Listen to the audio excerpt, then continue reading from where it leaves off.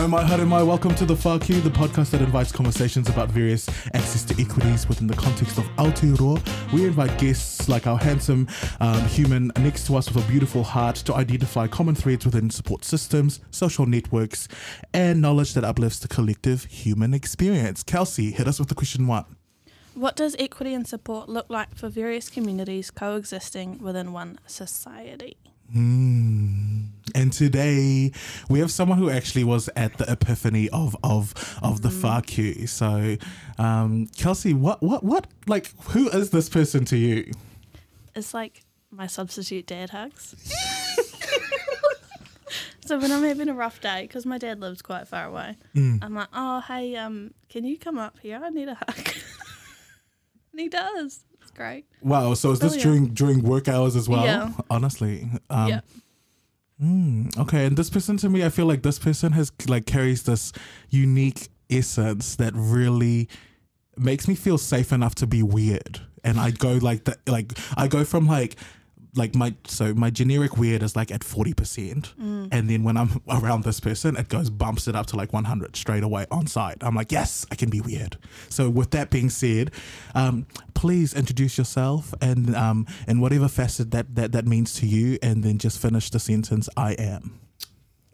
Kia ora, kaurua. That was quite an interesting introduction. I feel like I just feel very dad. You're welcome. My full name is Peter Kent Weston McPherson. You're today she's today years old. Say that again one more time. You guys, Peter Kent Weston McPherson. And Who the fuck is Peter? this is good. See, this is good. People get really confused by this because I guess back in the 60s when I was born, you had a Christian name, and my Christian name is Kent. My first given name is Peter, and my mother, being a teacher, literally just couldn't handle the Kent, Peter, the two hard consonants together, but R at the end of Peter is a soft consonant, so Peter Kent just flowed better. It's literally as simple as that. It has its pros and cons. The pros being that if I ever get a phone call and it's for Peter McPherson, it's either the cops or the bank. So I can just say he's not there, you know. But my bank knows me so well now because I've borrowed so much money off them that they know me as Kent. So that's kind of good. An alias then. Yeah, but that's my, and actually the weird thing is I am a published composer. I have 7 or 8 different publishing deals, and in the Australasian Performing Rights Association database, I actually have a pseudonym, which is my own name. It's weird because I have to have Peter Kent Weston McPherson as my name, but I have a pseudonym which is Kent McPherson. Which is just bizarre because that's actually my name. It's on my business card. It's on all of my email addresses and everything. But so a little nugget of information that you didn't know before. I actually did know. Oh, you did know. I didn't. Have you looked me up? Have you? No, we went on a magical music tour bus, and on the way there, you did. So when Reveal. you said that, I was like, in my head, I had the same exact thing. Like, bitch, who the fuck is Kent? Like, and who the fuck is Peter? Who is this guy? Yeah, people always have a bit of a thing about it, and it's really not a big deal. It's quite common, actually. A lot of people have, their first name is not the name, their first given name is not the name that they use, and people go, "What's your real name?" It's like, well, that is my real name, but I don't know what real means. But what was the other question? Oh, what other question? So just introduce yourself in terms of who finished the word I am. I am. The sentence, sorry. Oh, I am. I am a composer, a producer, a performer, a educator, and a phonographer, which is a person that goes and records the sound of the universe, pretty much. Yes. And listens and analyzes and does that sort of thing. I'm also a researcher. I am the son of a farmer and a primary school teacher.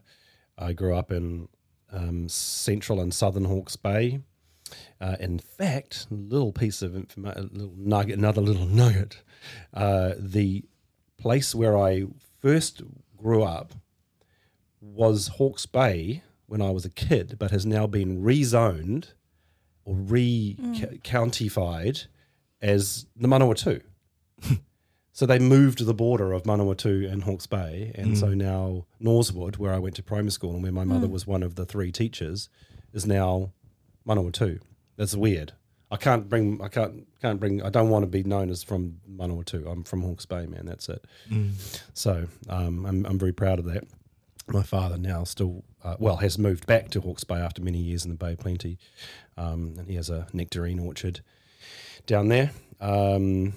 You guys thinking free nectarines now, are you? Yeah, obviously. Yeah. Well, it's coming up in about mid-Jan. They'll be coming right. So if you guys are still my friends by then, I'll give you like 2 each. Ladies and gentlemen, Kent McPherson is auditioning for new friends. Yes, if there's anyone out there that wants to hang out with a incredibly funny and talented 53-year-old dude and humble, then you can contact me through FARQ. Well, this could be the end of my friendship. So, you guys are talking. You haven't asked me about the pronouns. Yes, I was really interested because I'm quite intrigued by this because it's not something that I'm. Being straight white dude, it's like the whole pronoun thing. I had to actually ask you guys what that meant because it's not part of my world. And why is that? Well, I think because I'm a white straight dude, and white straight people are kind of they have a very strongly defined culture that has very little questioning surrounding it, and there's a comfort there with that, and that's not a minority at all in this country. So I had to really think about that. My first reaction was, well, it's just ridiculous. It's ridiculous. Like he, she, it, pansexual and all that kind of crap. But actually, we live in a time where people are now feeling that they want to be identified as what they feel like, and I think that's cool, and I do understand that. I have children who are both, one's a teenager and one's nearly a teenager, and they may identify as something other than, white straight people, and so they may need to address these. So I think it makes sense for me to be understanding this, and of course in my role as a tutor at a tertiary institution, I need to be aware of this amongst many other sexual and cultural attributes that people may have. So mine is he, him.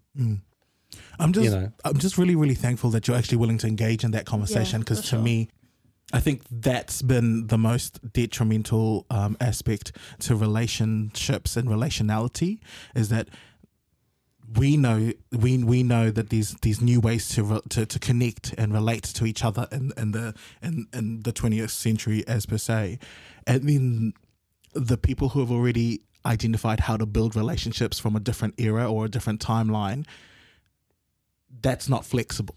And that's not adaptable. And for me, I think I'd almost be so thankful that you're actually willing to have a conversation with yourself first. Yeah. And then have a conversation with peers like us. And we are obviously we love the way that you approach things, but that is, I only wish that was just amplified to everywhere, where we actually just re-look and just reframe what connecting with each other looks like. Because for me, I can't speak for you, Kelsey, and I feel like you please tell us your perspective after this. But for me, that's what the pronouns help with, connecting and connecting to that individual, not that community or that person, or not all of the different pronouns in the world, but connecting with that individual from a worldview.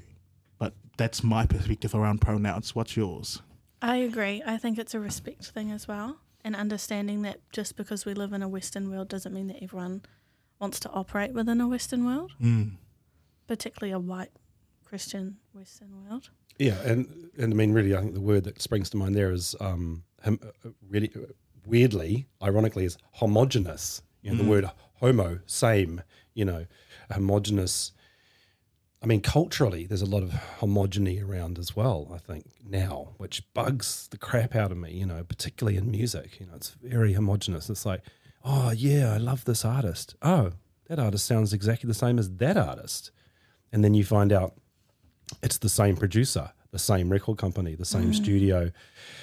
You know, there's that lack of individual. It's weird because we've got this thing that we're talking about here, these pronouns, these people that identify as things that aren't the white Christian norm, yet a lot of our popular culture is going the other way.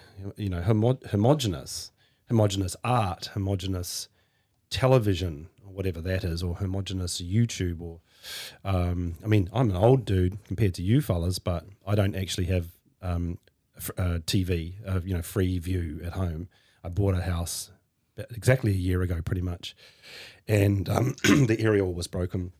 And when my sister comes over, she's like, "You don't have free view?" And I'm like, no, because my children just watch Netflix with me, or I watch Netflix, which is I think is great. That sort of on demand thing, or YouTube. You know, that's all I need. And Radio New Zealand, that's all I need. I don't buy the newspaper. My neighbours have like the Waikato Times delivered, and the young boy, you know, throws it wrapped in cling film and throws it into the driveway, and they give them to me when they're finished with them for my fireplace, and I'm amazed how skinny it is now. Yeah, I've noticed that too. Print media is really suffering, which is a shame, I suppose, but, you know, save the planet and all that. I mean, I guess, you know, the digital delivery of media is also has, you know, a carbon footprint as well, but how do we stop that juggernaut? You know, it's like, it's tough, right? Because look at us now making a podcast to be delivered in the cloud. You know, and can I just put a little thing out there for those people that don't know for sure? The cloud is not really a cloud. The cloud is actually a database, usually sitting on a hard drive in California, protected by the US Patriot Act. That's what the cloud is. So just be careful what you stick up there, folks. If you get my drift, don't take that one out of context. That's going to be my byline, isn't it? Yeah. Don't be careful what you stick up there. That's going to be your quote. That's going to be your quote. But going back to what you were saying around music, do you reckon it's because the market doesn't accept diversity in terms of how palatable different artists are? Because it's like they like, from my perspective on the music industry, they have a system that works and they have a recipe that works, and then they just repeat that for every single artist because of the money driven like behind the scenes. Oh yeah. So is that, but you used the word market, and I mean that's the word that I just latch onto when you say that. Because I mean, what is the music industry anyway now? What is the market? How does the marketing work? Streaming is the way that music is disseminated now. You can't buy CDs anymore, pretty much. I mean, maybe Morrinsville Warehouse, maybe for $5. I'm serious. That's the place to get stuff if you still want to buy CDs. 0.007 cents per play. It takes an artist 1 million plays to earn $70. It's way below minimum wage as a way of earning earning a living, and it really bugs me that I'm teaching young people how to become producers, composers, performers, and they're going out into an industry which is thoroughly fragmented. The whole idea of getting a record deal, you can still get publishing deals. I won't go into the logistics of those as such, but the old days of the record deal where a record company would give you money to go and make an album, and people would go into studio, oh, where do you want to record your album? Can we go to the Bahamas? Sure. You know, so they'd go, $70 grand a day to make an album at Compass Point Studios in the Bahamas, where Bob Marley and Grace Jones and Robert Palmer and the Rolling Stones made legendary records. The studio's now closed down, which is a real shame, and has run down. Still exists, and I love looking at the photos of it now, all run down. They just literally left everything there. Those days are gone, and so artists are now evolving and creating content, sometimes going direct to their fan base, which has got to be a good thing. I mean, I remember Lily Allen was one of the first artists in the last part of last century to really, make an album using Logic Pro in her bedroom in London, sticking stuff up on YouTube, or no, I think it was MySpace or something that was really her big launching pad. And she was the daughter of a well-known comedian, I think he was, and she probably was connected well with people. One of her father's best mates was Alex James from Blur, so not a slouch. I thought that was cool. This is a democratization of making music. You can make stuff in your bedroom and go straight to your fans if it's good enough. And still the music still has to be good. People have to still want it, and if people do want it, they will decide who gets it. Or how much it costs and who gets it. But unfortunately, streaming is only benefiting the major record companies, of which there's really only two left now. It's Sony and Warner Brothers, pretty much, and the rest are just independents. So yeah, it's I try not to be bitter about it. I mean, I use Apple Music, because it's convenient, but I've still got a lot of the stuff I've got on my Apple Music is stuff that I have on CD or vinyl. And I mean, I've owned cassettes, CD, and records of the same album. And in fact, some of them I actually have. I've got Neil Young's Live Rust, which is one of my favouriteest records of all time, on cassette, CD, and double vinyl. Ooh. And on Apple Music. The double vinyl, I haven't even opened it. It's still sealed because I just want to have the artifact, And on the back, it's got all of the details.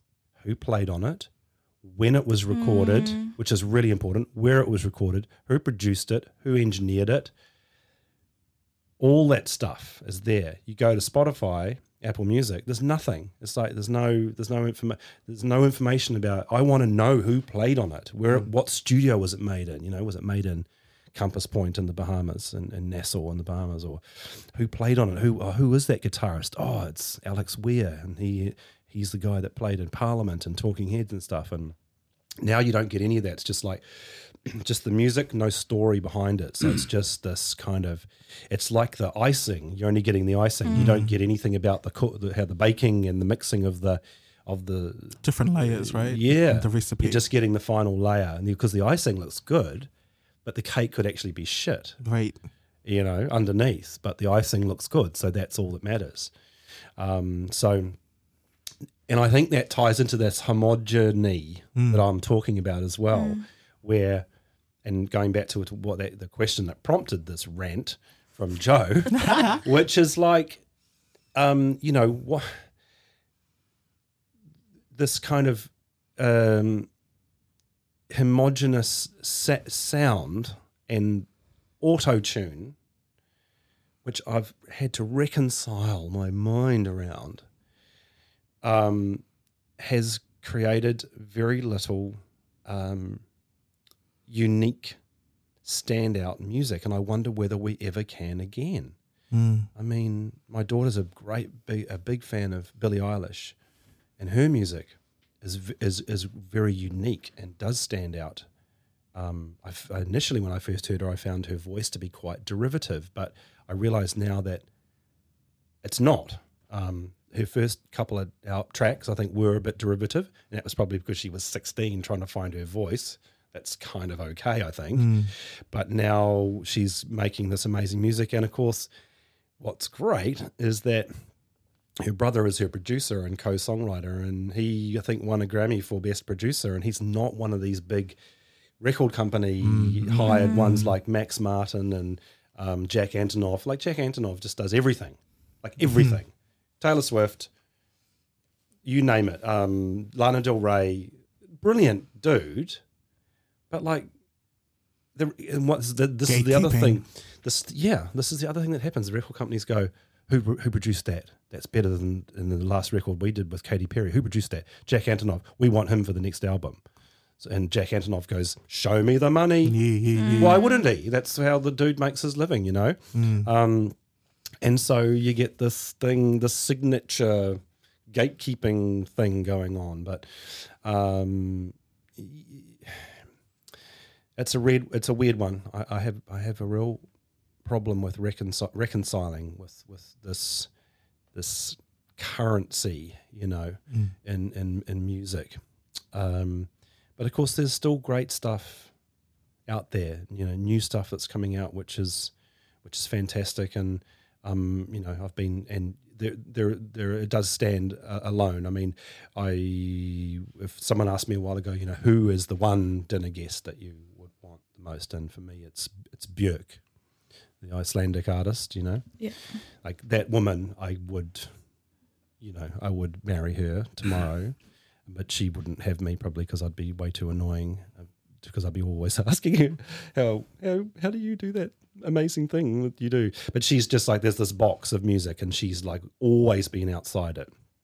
And there's a few artists around like her now putting stuff out, which I really like. There's an artist from the US called Earth Eater, who her music is just out there. The best music that's coming out at the moment is made by women, without a doubt. For me.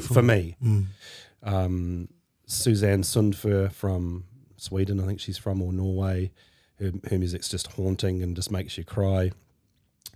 Earth Eater's just plain weird. You know, Björk, Laura Viers from Portland, Oregon. I really love the band Slowdive. They've got a female and a male as the main songwriters and singers.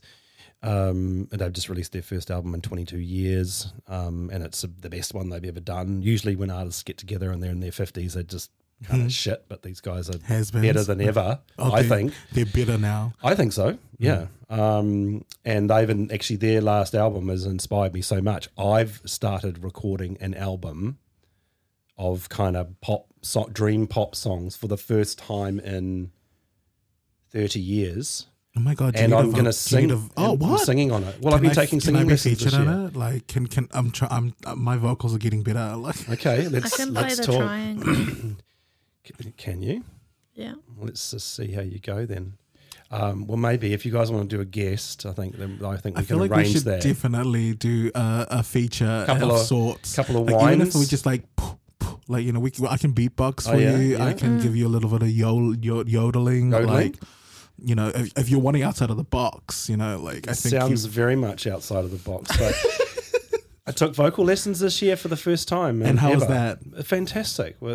Fantastic with Julia Booth, and she doesn't do any fancy stuff. None of that me. It's all just like technique, and she gets you thinking about how your head works and how your larynx works and how your vocal cords work, and she'll grab you and stop you and no, you're not doing that. You're not doing that thing that you're saying that you're supposed to be doing. And so that's really good. So my voice has improved so much, and now I can sing, not all, but a lot of Radiohead songs. And I figure if you can sing Radiohead songs, you've got a pretty good tenor range. So yeah. So I mean, I love that song. Is it exit music for a film? Wake from your sleep. Before your father hears us, today we escape. And then it goes an octave higher. It goes right up. It's really cool. It's a beautiful song about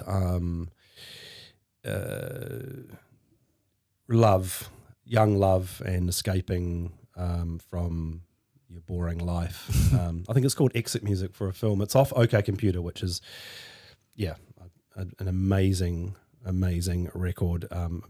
Like in my top 5, I think, or top 10. I did my top 10 with a one of those Facebook things. You put your top 10 albums.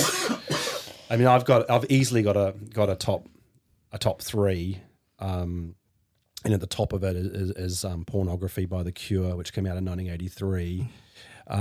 It's a very odd title, but it's a very strange record as well. And Remain in Light by Talking Heads and Spirit of Eden by Talk Talk. So they're my top 3. And my best friend, who I told you about, they're 2 of those are in his top 3, I think, as well. So we sort of really, particularly the Talk one, Spirit of Eden, he claims to live inside that record. So, and he's a musician, but he's a singer and a painter, but he doesn't do any of those professionally. He's a restaurateur by profession, but he's just super talented and annoys me because he's so talented. Just does that stuff on the side. All right, so moving away from your homogenous life, but we're going to come back to that because I feel like if we're going to jump into the communities that you're attached to, and I also just want you to just overarchingly keep the word homogenous because to see if there is some sort of play with the different communities that you're attached to. So okay, so I wrote these down because I wanted to think about these. So come on, 3 communities. So I've got farming as a community, Hawke's Bay, which I talked about earlier, music, Melbourne, Australia, and my current one, Pirongia, and I've got these little things written afterwards. So white male privilege in Hawke's Bay. Okay, let's jump into Disconnected. Okay. Let's just jump into that one. So carry on. So... Yeah, right. Bingo, we found it. Okay, so why did I think that? Because I guess I had a pretty easy kind of upbringing. Because my father worked very, very hard. He left school at a really young age, bought his first farm, I think, when he was about 22 years old, which was very unusual in those days, and in the early 60s. I think he was even in the local paper as a sort of a bit of a freak, married my mum, who was a school teacher, and they bought this farm, and I guess I came along. My sister would have come along only a couple of years later because my dad's only 26 years older than me, so he would have been 24 when my sister was born. And he worked super hard and did okay as a farmer, and we weren't spoiled, I don't think, but we had a tennis court and a swimming pool because my dad liked both of those things, and my dad liked playing golf, and he played rugby when he was younger as well, and we had a motorbike which I'd tear around the farm on, and I had a slug gun which I used to shoot possums with, and just all these things. The shearing gangs would come, and they would be like real hard, real badass dudes. Shearing gangs were always run by a Pākehā dude, but virtually all the employees were Māori. There were no Pacific Islanders in the shearing gangs in the 70s when I was a kid. None. It was all Māori and Pākehā, but it was always run by a Pākehā dude. And I always remember my dad telling me about the guy that was our main shearing gang guy. Had to retire at 45 because he literally had destroyed his back because they bend over all day long for 6 months, every day. And so at 45 he couldn't walk, just from shearing, it's kind of hard out kind of stuff. I can't remember the dude's name, Scott, but and I mean, I went to school with Māori kids. There was one Indian family in Dannyverk at Dannyverk High School, and one Greek family that ran the Indian family, check this out, ran the fruit and veg shop, and the Greek family had the fish and chip shop. And there were no people from Africa or Asia. It's just Pākehā, European, and Māori. That was it at my high school. There might have been some, as I say, there was the Indian family and stuff, but it was very homogenous in that sense. I played a lot of basketball because I was quite tall, and at lunchtime that was the thing I wanted to do, was play basketball. And I hung out with all the Māori fellas because that's what they did at lunchtime. And I used to get called sometimes by sort of acquaintances that I was like a white Māori. And I remember telling, do you guys remember Kingi Kiriona?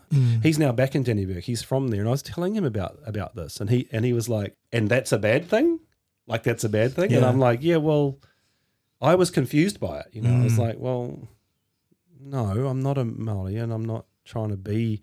I think they thought I was trying to get in with the Maori kids because it was cool, or I'd be a badass if I was. But that didn't interest me at all. I grew up with these kids, and you know, I grew up in a time when tikanga was at one of its low ebbs. You know, very much so. No one spoke te reo at all. We sung Po Kari Kariana badly every now and then at school, and made fun of the words as well, because that's what people did. And you know, still do, yeah, no sensitivity about that. And I just wanted to see if I could outdo these cats on the basketball court. That's all it was. That's why I loved sports, and that's why I continuously advocate for sport, because for me, I got on the team based on my skills. I didn't get on the team because I was gay or because of this, and this. Yeah. And Democratizes. when I was on the court, I was respected for the skills that I brought, not because of all of these other things. And it's like the skills can only be attributed to the work that you do outside of the court. And that to me is where, for me, it was based on hard work. And for me, I could attach myself to it. But if we deconstruct that, we can decolonize that, because for me, I'm like, a lot of our communities for Māori and Pacifica, we don't have the time to practice because we have responsibilities outside of class. Yeah. But going back to your point, I think it's really sad when the homogenous perspective consumes someone like you in that specific position to almost alienate and make you feel like you were othered within your own community, which is I still feel like there's nuances of that happen right now in the present, where we're continuously alienating people because of our own insecurities and our own lack of other people. And I also think that's a lot to do with schools as well. And I mean, I lived in Australia for 17 years, and within that time, the decile system had been introduced into New Zealand, which I always just thought was the most ludicrous thing ever, and I just dislike it a lot. And it's just, you know, it's like, oh, okay, so you go to a poor school. Like, well, no. If you grow up where I grew up, Dannevirke, there is only one school to go to. You can't choose the fancy school. Well, a lot of kids got sent away to private schools and stuff and hated it. But you know, I went to Dannevirke High School because that was the only school you could go to. Decile, whatever. It didn't matter. It's like you go there. I realize now that I got a good education there. Well, I knew that I did, but the most education I got was at home. You know, I got taught manners, and I got both my parents are really into art. You know, like fine art, painting and sculpture and that kind of stuff. And we used to go often to galleries and look at work. And so I was exposed to that really early on. My mother was a piano player. We had a piano. I still have that piano in my living room now. That was my mum's, and I play it every day. And every time I play it, I think of her. And she knew a lot about music. She loved Mozart, and she loved Rimsky-Korsakov, and she loved ABBA, and she loved John Denver and Rod Stewart. My mum loved Rod Stewart a lot. So yeah, I was given a lot of opportunities to get out of Hawke's Bay, actually. You know, my parents wanted both my sister and I to just get out there and do stuff. You know, we were encouraged to be adventurous and both of us ended up going overseas for long periods of time. My sister's settled now in the Bay of Plenty, and she's got her own business. She's a spatial designer. She's done really well. And I just kind of floated around mostly through my from Hawke's Bay up to I actually went to Melville High School in Hamilton for 1 year after my parents separated. My mum moved to Te Awamutu, and I went to Melville High for a year, which was actually excellent. I made some great friends there. Then I moved to Auckland. And then and worked there and played in bands. That was really important to me to get in playing and getting into bands and doing gigs and stuff. And then went overseas for 5 years over in Europe and lived in Norway and lived in France and lived in the UK. Travelled all through northern and southern Europe. And you'll be pleased to know that I didn't go to the Running of the Bulls and I didn't go to the Beer Fest. I couldn't think of anything worse to go to. Just tried to basically avoid places where Australasians were. I wanted to go where Norwegians were and where Germans were and, meet those people and find out about those cultures. And then back to NZ for a bit and then over to Australia to do my degree. In Melbourne, and then I met my wife there and had my kids there, and I was there for nearly 2 decades, and then back here and to take up this job I got here about 10 years ago. But so the farming and the country is really, really important to me. I know there's a lot of farmer bashing that goes on these days, and some of it's legit, and I'm okay with that, but I think there's a bit of a vacuum of misinformation around farming practices. Yes, the Waipa River, which flows through the village I live in, is disgusting and is sadly polluted mostly by cow shit. And I know that the local farmers are doing something about it because they have to by law. And so there is stuff being done. And I see it because I drive past the damn thing every day, right? And the people that don't just want to blanket say how intensive farming is destroying the planet. Well, perhaps so. And I do agree that we should probably have less reliance on livestock, meat eating, and go more towards plant-based diets because humans don't have to eat cows and sheep and stuff like that and deer. We can survive without that quite feasibly, but there needs to be a balance. My whole family on my father's side virtually are all farmers, and also on my mother's side as well. My mother's only sister married a farmer, dairy farmer. He's now a priest. He retired from farming and became a priest. Found his calling. Found his calling later in life. But yeah, but as I say, this country vibe is really a big part of me.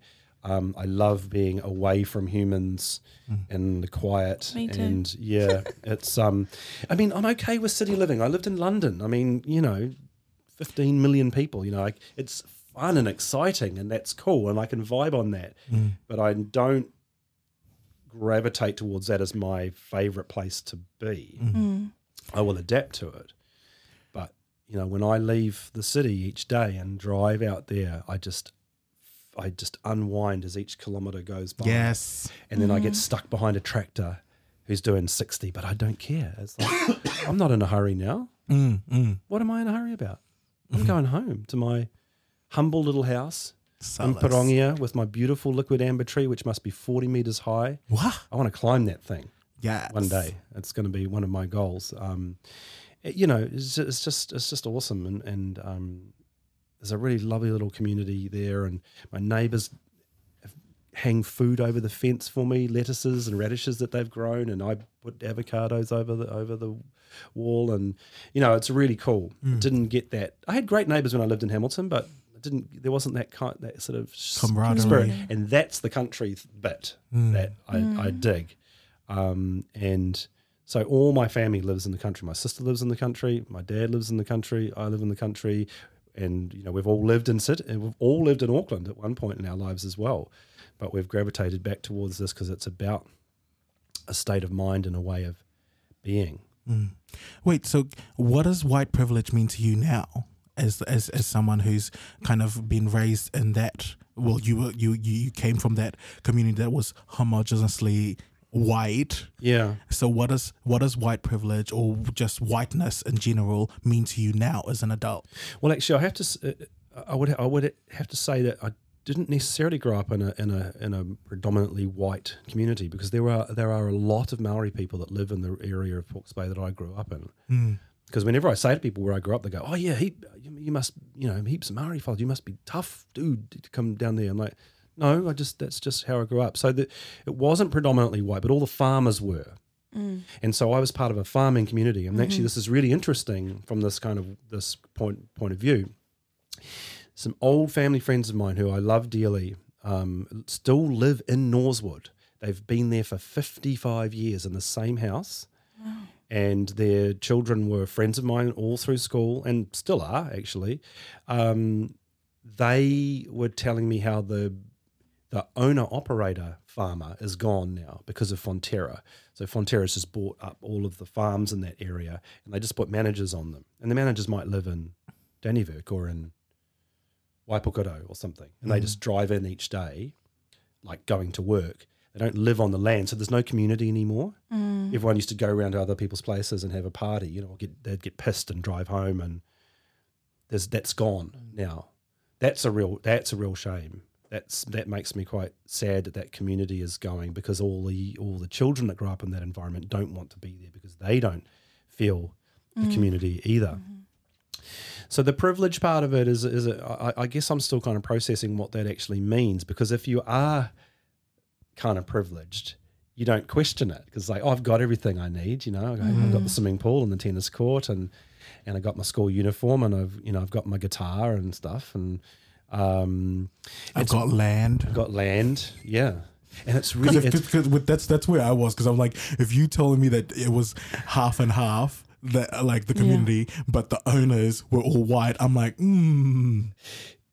That's a huge. That's a massive thing. Not all of them were, I think, but mostly from my memory. But I think to bring it into the here and now, right, is like, I separated from my wife of 20 years last year, and it was nearly almost the year before, 2019 it was, and we sold our house, and I bought this place, and I am very much on the breadline now, and I struggle to pay my bills each fortnight when my pay comes through, as a result of having this one income. I'm really fortunate to have been able to buy a house.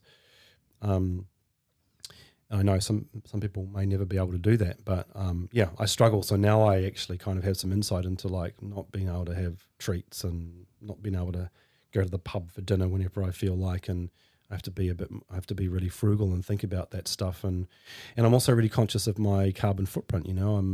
These people that live in places outside of the city, and they're eco warriors, but they have to drive into Hamilton, 40 k's each way or 28 k's each way. That's a lot of petrol fumes, so there's twice a day too. Twice a day. I'm doing 60 k's a day, so I'm doing 300 k's a week in my car just to go to work for that white privileged lifestyle, but so you have to be really careful about how but.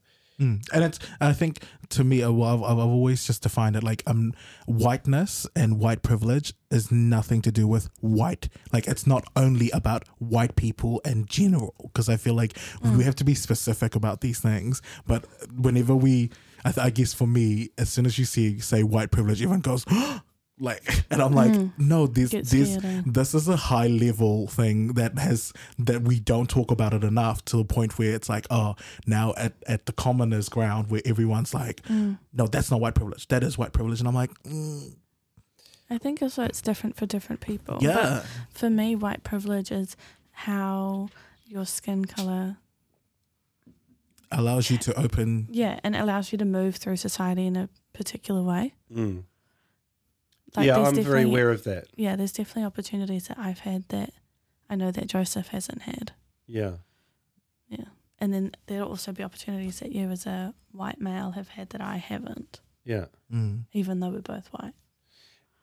Yeah, I mean, I get offended when people go, "Oh, you look just like my cousin," and I go, "Don't tell me he's tall and bald." Yeah, right. That pisses me off. But you must get sick of like, "Oh, dude, you're like so Tongan or whatever." You know, like these assumptions that people make that because you're obviously a Pacific Islander to us, there's assumptions made. I got a Japanese friend who was a close friend of mine. We lived in Melbourne together. He's back in Japan now, lives in Tokyo.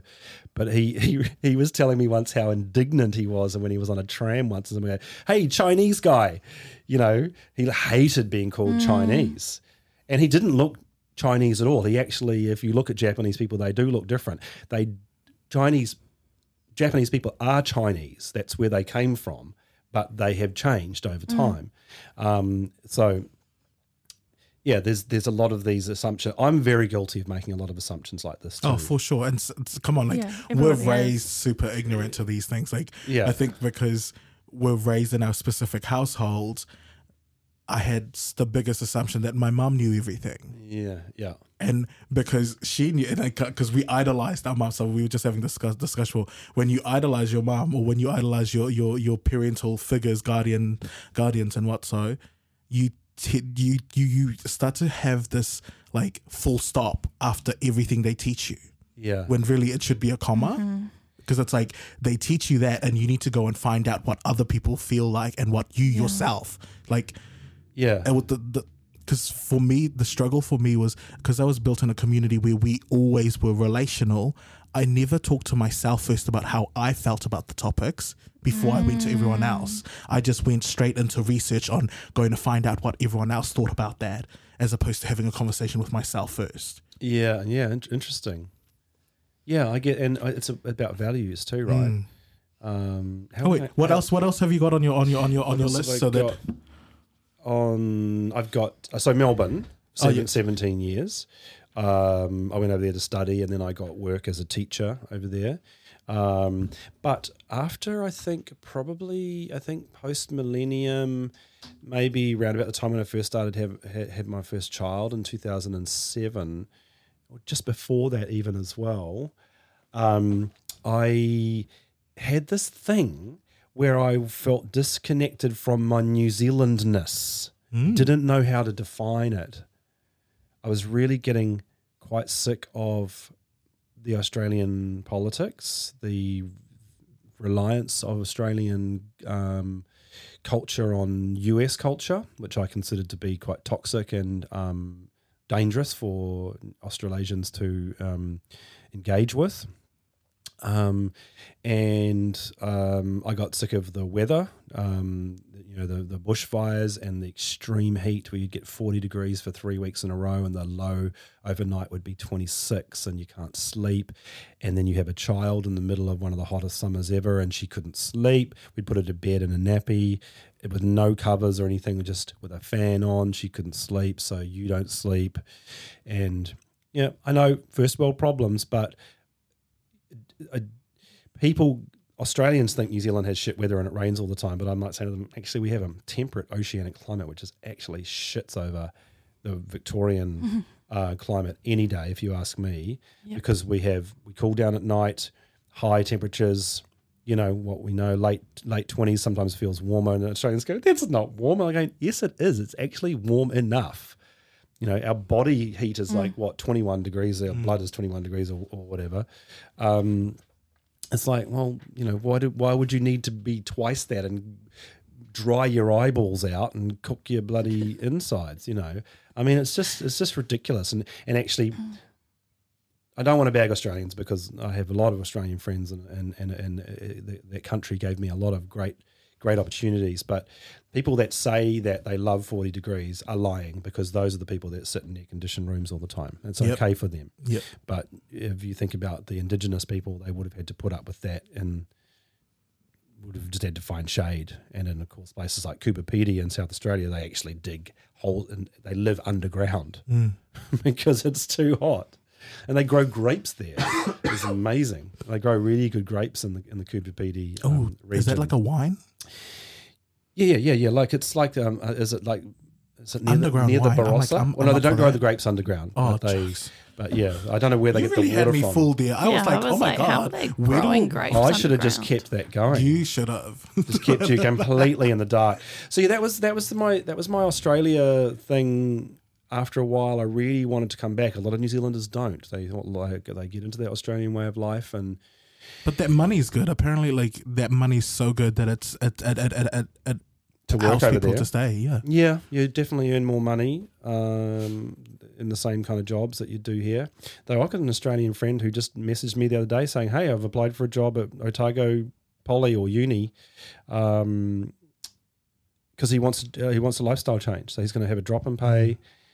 He's a professor where he is now at Melbourne Poly. It's called, I think. But yeah, he just wants a change of scene. I said the weather's going to be a bit different, bro. But he wants me to be a reference for him. So sure thing, man. And I think my third community that I put down, I sort of put physical places really, though I called the first one farming, is Parongia, and I put a question there, drawn here for a reason. Drawn here for a reason is the question. But that relates to the farming thing. So that I've sort of already explained that, I suppose, just that the simpler life. I don't know if my life is less complicated in my head these days, but it's certainly less complicated in the amount of activity that's occurring around me. I became very aware when I was becoming a little bit slightly insane as my marriage was ending, of sirens. And there was a lot of sirens. We lived quite close to Te Rapa Road, and it just constant sirens all day, all night. You live just up from where I used to live. Constant sirens, and it really used to get inside my head. And now I never hear them, ever. I hear occasionally there'll be a car chase going out towards Otrahonga or something like that, and you'll hear the cops or whatever. But there's just none. It's so good.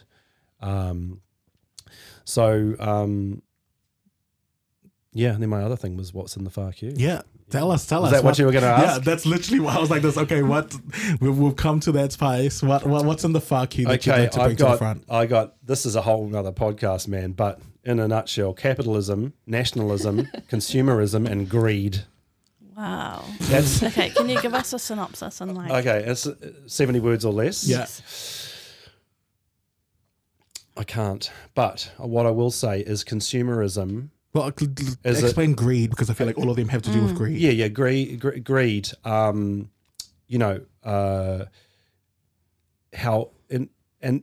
information is now seen as knowledge. It's not. It's just information. You need to be able to filter it. Owning stuff. More stuff. I don't want more stuff. I've tried to convince my family to have no presents this year for the grown-ups and actually the kids too. So the kids learn. So the kids learn as well. That's not. But see, this is a tension with Christianity. So members And of consumerism. members of my extended family are Christian, and that's okay. But I'm not, and so Christmas is about giving. And sharing. So, but I don't need any more stuff. I collect musical instruments. I have a really amazing collection of synthesizers, which I've gathered over the last 30 years or so. And they're in my studio, and I'm very proud of them. I love using them and I love playing with them. So I have stuff, but that's very specific. I'm like a collector, but I don't need another set of hankies. Socks. Actually, I probably do need socks. A man always needs socks. Yeah, true. I actually quite like it when I get socks, to be honest. It's true, man. You need socks. You need socks. As soon as I get holes in my socks, I throw them away. What? Yeah, that's it, man. They're done. Oh my gosh. It makes me sound like a real bad consumer, though. Right? That sounds Wasting. like, Moving on should from be the socks. I should be Yeah. darning those things, the darned socks. But yeah, capitalism is the big one that really bugs me, which is why I'm very happy in the current political climate in this country. Do you reckon that there could be a dismantling of capitalism within your lifetime? No, I do not. But I want to make sure my children are aware of this as a thing. I'm so glad also that you are bringing your children into this, because I feel like for me, I have understood for a long time that receiving a gift is a privilege. Like, to me, that's not based on color. Receiving a gift is a privilege, and I think it's gotten to a point where we've drastically instilled in the minds of everybody that Christmas is about giving gifts. And in my head, I'm like, it's a privilege to receive and to give. Full stop. Like, if you get something, like, we should be thankful and grateful for that, but it shouldn't be expected. Like, yeah, exactly. That's the expectation around it. That's the thing. And Christmas is not about giving.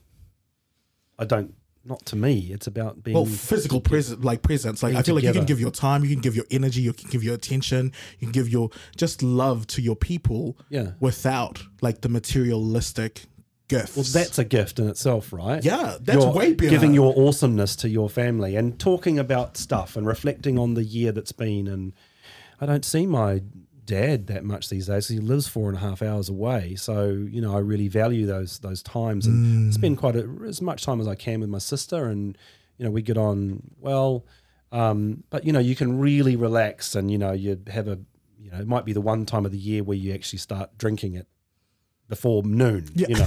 I don't know about you guys, but 11. And so you just relax, and we're going to have a barbecue this year, and no doubt my dad and I will get bored in the afternoon and ask my sister if she wants any trees cut down, because we both love using our chainsaws, but that's cool because that's how we bond together. We'll get out the chainsaw, and we had a massive working bee over there a few months ago. Me and my dad's got this amazing petrol powered line trimmer thing, and just mowing the hedges. It was brilliant. It does consumerism and plastic and I mean, I see people over at the cafe across from where I work every morning. The same. They get sit there with takeaway cups every morning. I don't understand why people do that. But why, if you're sitting there, have it in a cup, for God's sake, which can just be washed. It's just like trash galore. It's like, why would you do that? If you want it in a takeaway cup, take like a keep cup or something, like your own.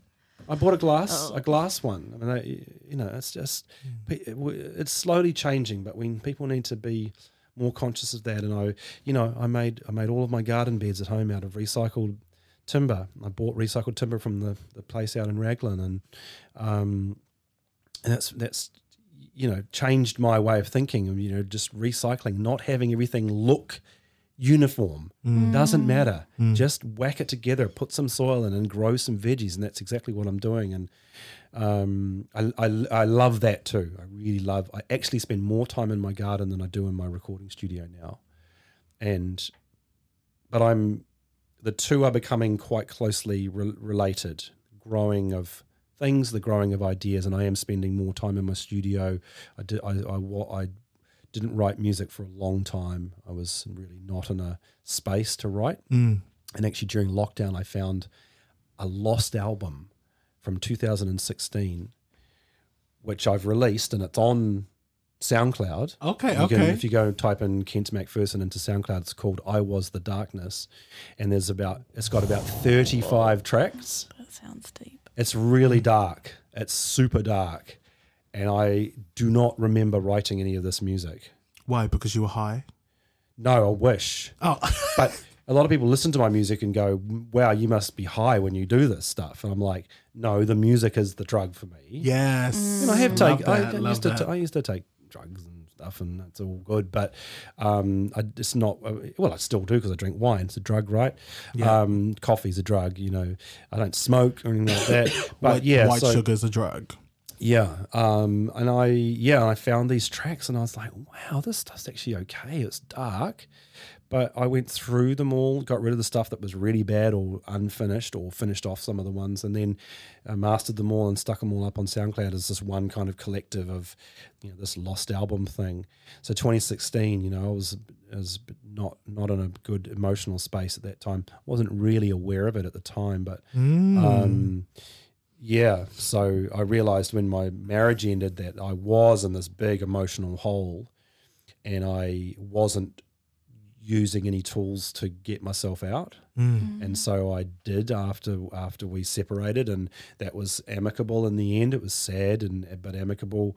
It's like a death.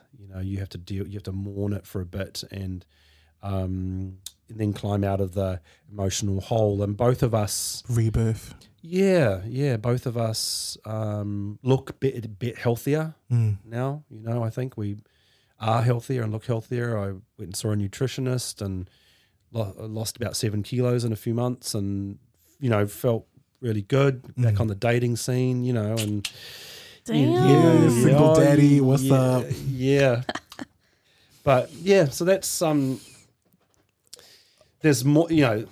We can go. There's on and another. on. We could revisit the greed thing, because I think it ties in with privilege and with opportunity and totally and I'm constantly reminded of the divide between access and not access with my teaching role. I have students who say I don't have access to that, and this was really obvious in the lockdown when we were trying to deliver coursework. And some students didn't have access to the stuff that they needed. And it wasn't their fault, but it was a situation which made me feel very uncomfortable.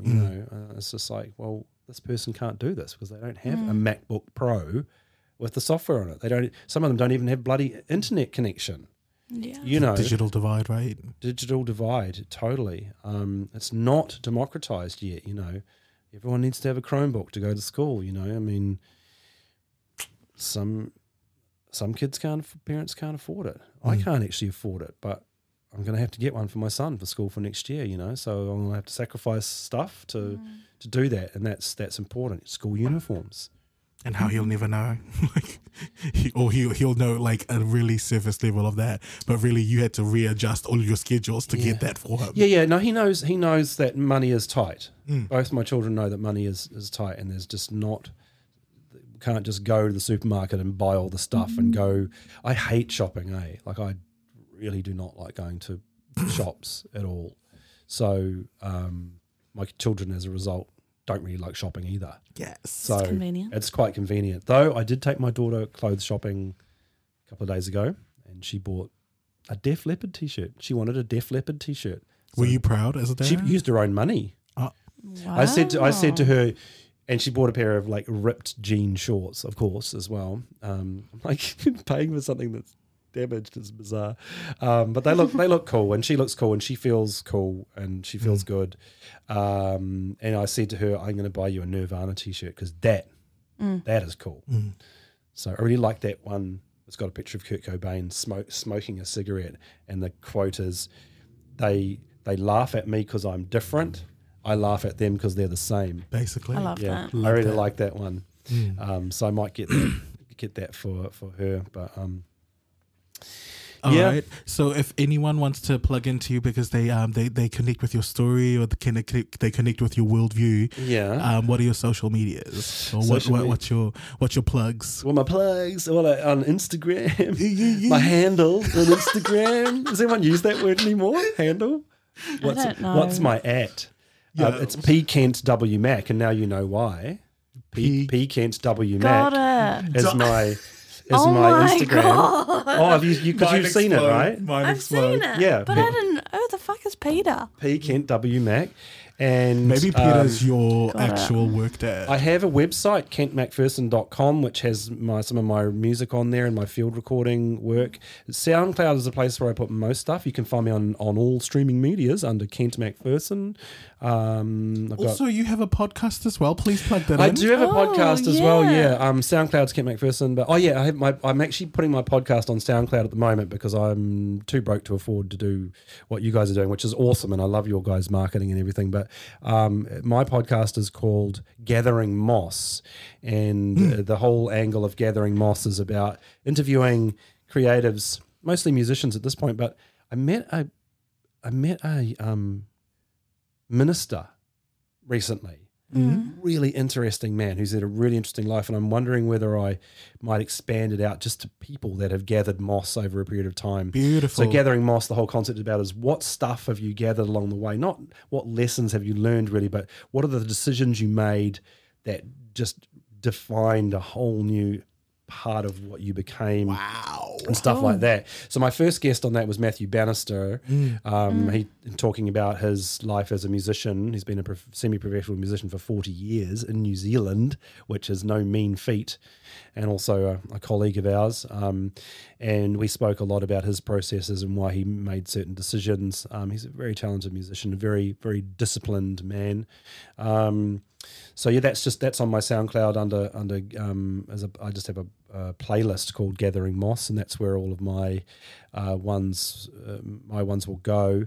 So I'm tending to interview older people that because they've had a bit of more time to gather the moss and they're reflecting on their life. I'm going to challenge you there. Yeah. Do you want to be a guest on it? Well, not me specifically, but I feel like young people got a lot.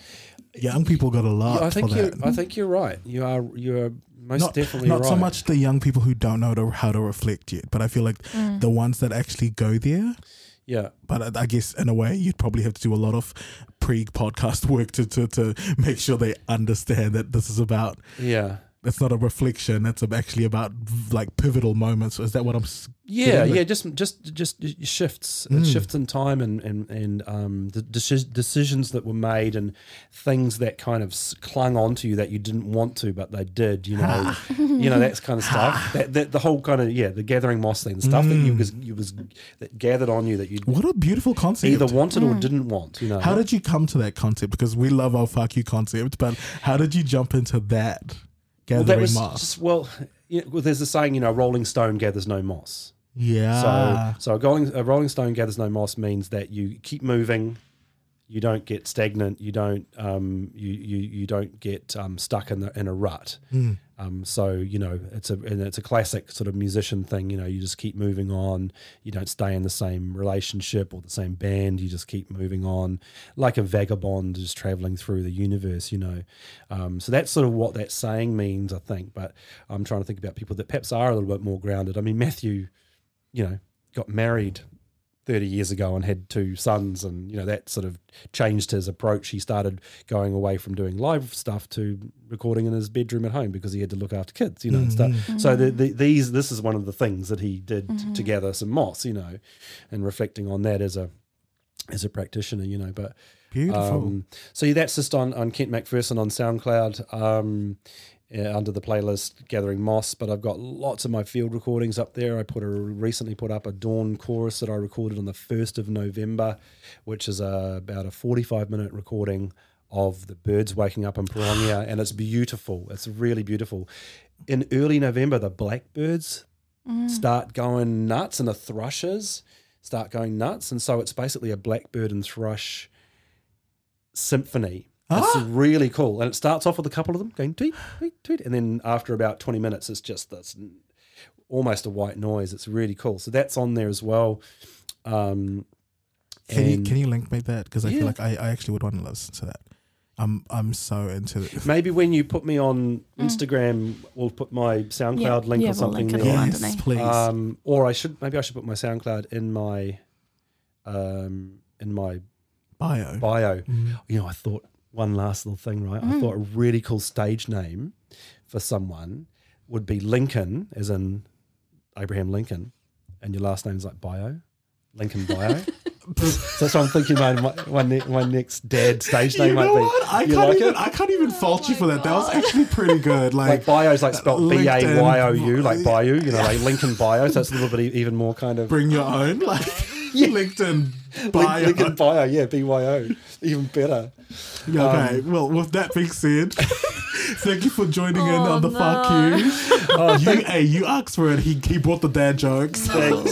Thanks. You gave me a big dad hug earlier on, so that's what started it. I needed it. Thank you so much for having me, guys. I'm quite intrigued as to where it went. I wasn't sure where it was gonna go, but I thought I was gonna get all negative and ranty. But your guys' beautiful faces just make me feel positive. So that's You are a positive person. Oh, I try to be. I try to be as much as I can. I'm not always, but Scratches the no hair on his head. yeah, I need a haircut. Actually, you might have to come out and. Kelsey's got a good haircut. I might have to get her to come out and give my hair a shave I sometime. can bleach the rest off. Trev's Barbershop in Frankton. Trev's barbershop. $12. $12. $12.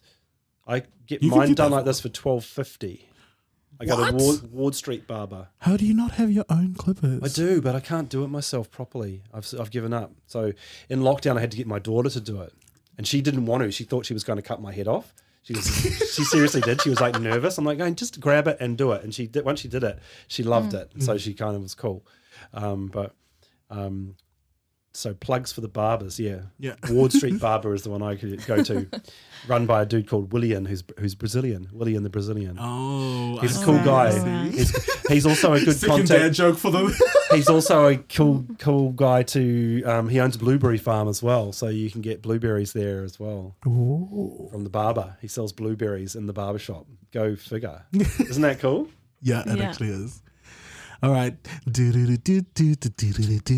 fuck you. Fuck you. Fuck you. Fuck you. The fuck you. Fuck you. That was amazing.